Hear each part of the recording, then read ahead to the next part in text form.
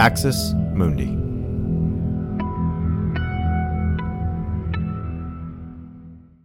You're listening to an Irreverent podcast. Visit irreverent.fm for more content from our amazing lineup of creators.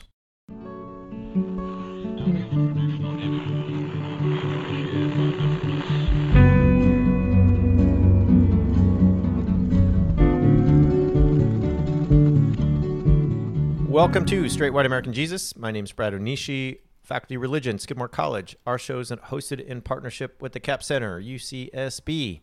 I'm here today with my co-host. I'm Dan Miller, Associate Professor of Religion and Social Thought at Landmark College. It's good to see you, Brad. I think that the temperature in Massachusetts, like if it was like another 10 degrees warmer, might finally sort of be on par with where you're at in California. It was a little cloudy this morning, and I had to put on a sweater, so you might be right. You might be right about that. I will say it was 90 degrees on Tuesday, so that was... You also put on a sweater at like below 80, I think, right? So that's true in California, yeah. I got the Uggs out and the snow hats. It is... wait, we could talk about this forever. We're not going to do it. All right. There's people listening right now, Dan, that are like, just get to the topic. So we're gonna do that. All right, here we go. A lot to talk about today that falls under this umbrella. You ready? The GOP is the party of the big lie. That's the, if we were making an outline, that would be our sort of header, right? The GOP has become the party of the big lie. It is characterized by that. One of the things that worries me, Dan, about where we're at is that it is clear that in the wake of January 6th, we have two parties in this country, and one of them is willing to overthrow, undo, restrict, clog, whatever word is appropriate, the democratic process, the democratic structures of the country in order to gain power. Someone was pointing out the other day on Twitter that you wonder if the Republican Party will ever recognize the legitimacy of a Democratic president again. I mean, it started with Obama in recent years, right? Obama was born in Kenya. He wasn't even born here. He can't be president. And now we have Joe Biden, who's the most white vanilla grandpa ever. And he's not legitimate because he didn't really win the election, blah, blah. Like, Dan, at some point it becomes a pattern of like, oh, the Democrats win. It's not legit. That's it becomes a rule of thumb rather than an aberration. That's a problem. You cannot have a two-party system where one of the parties is like, well, it's okay if we need to overthrow the whole game in order to get what we want, right?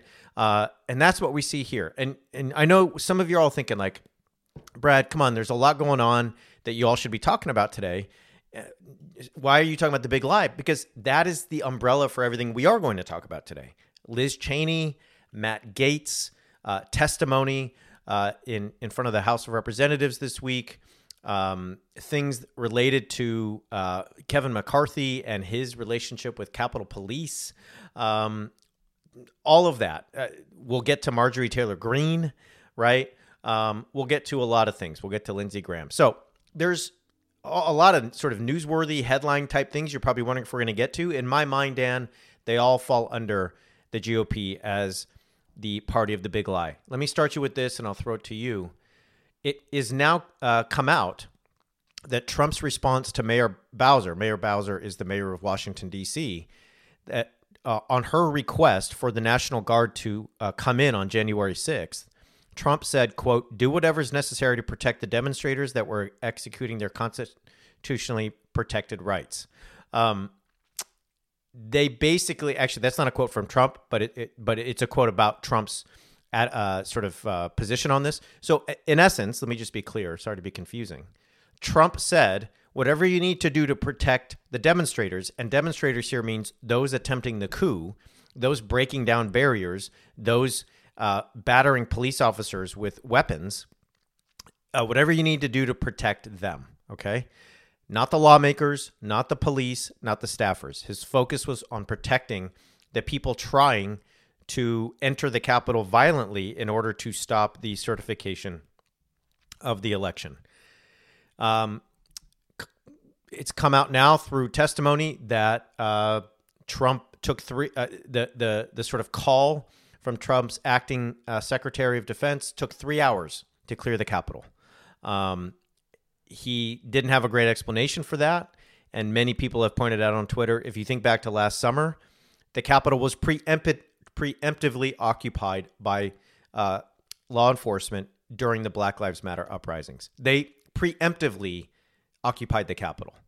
And here we have a 3-hour delay, even as the Capitol is getting besieged, with no, obviously, preemptive occupation. Dan, this is, in some sense, old news. In some sense, it is not. Thanks for listening to this free preview of our Swag episode. In order to get access to the full episode and so much more, become a Straight White American Jesus premium subscriber by clicking the link in the show notes. It'll take you like 2 clicks, I promise. In addition to getting access to this episode, you'll have access to the entire Swag archive, over 550 episodes. You'll also get an extra episode every month, ad-free listening, Discord access, and so much more.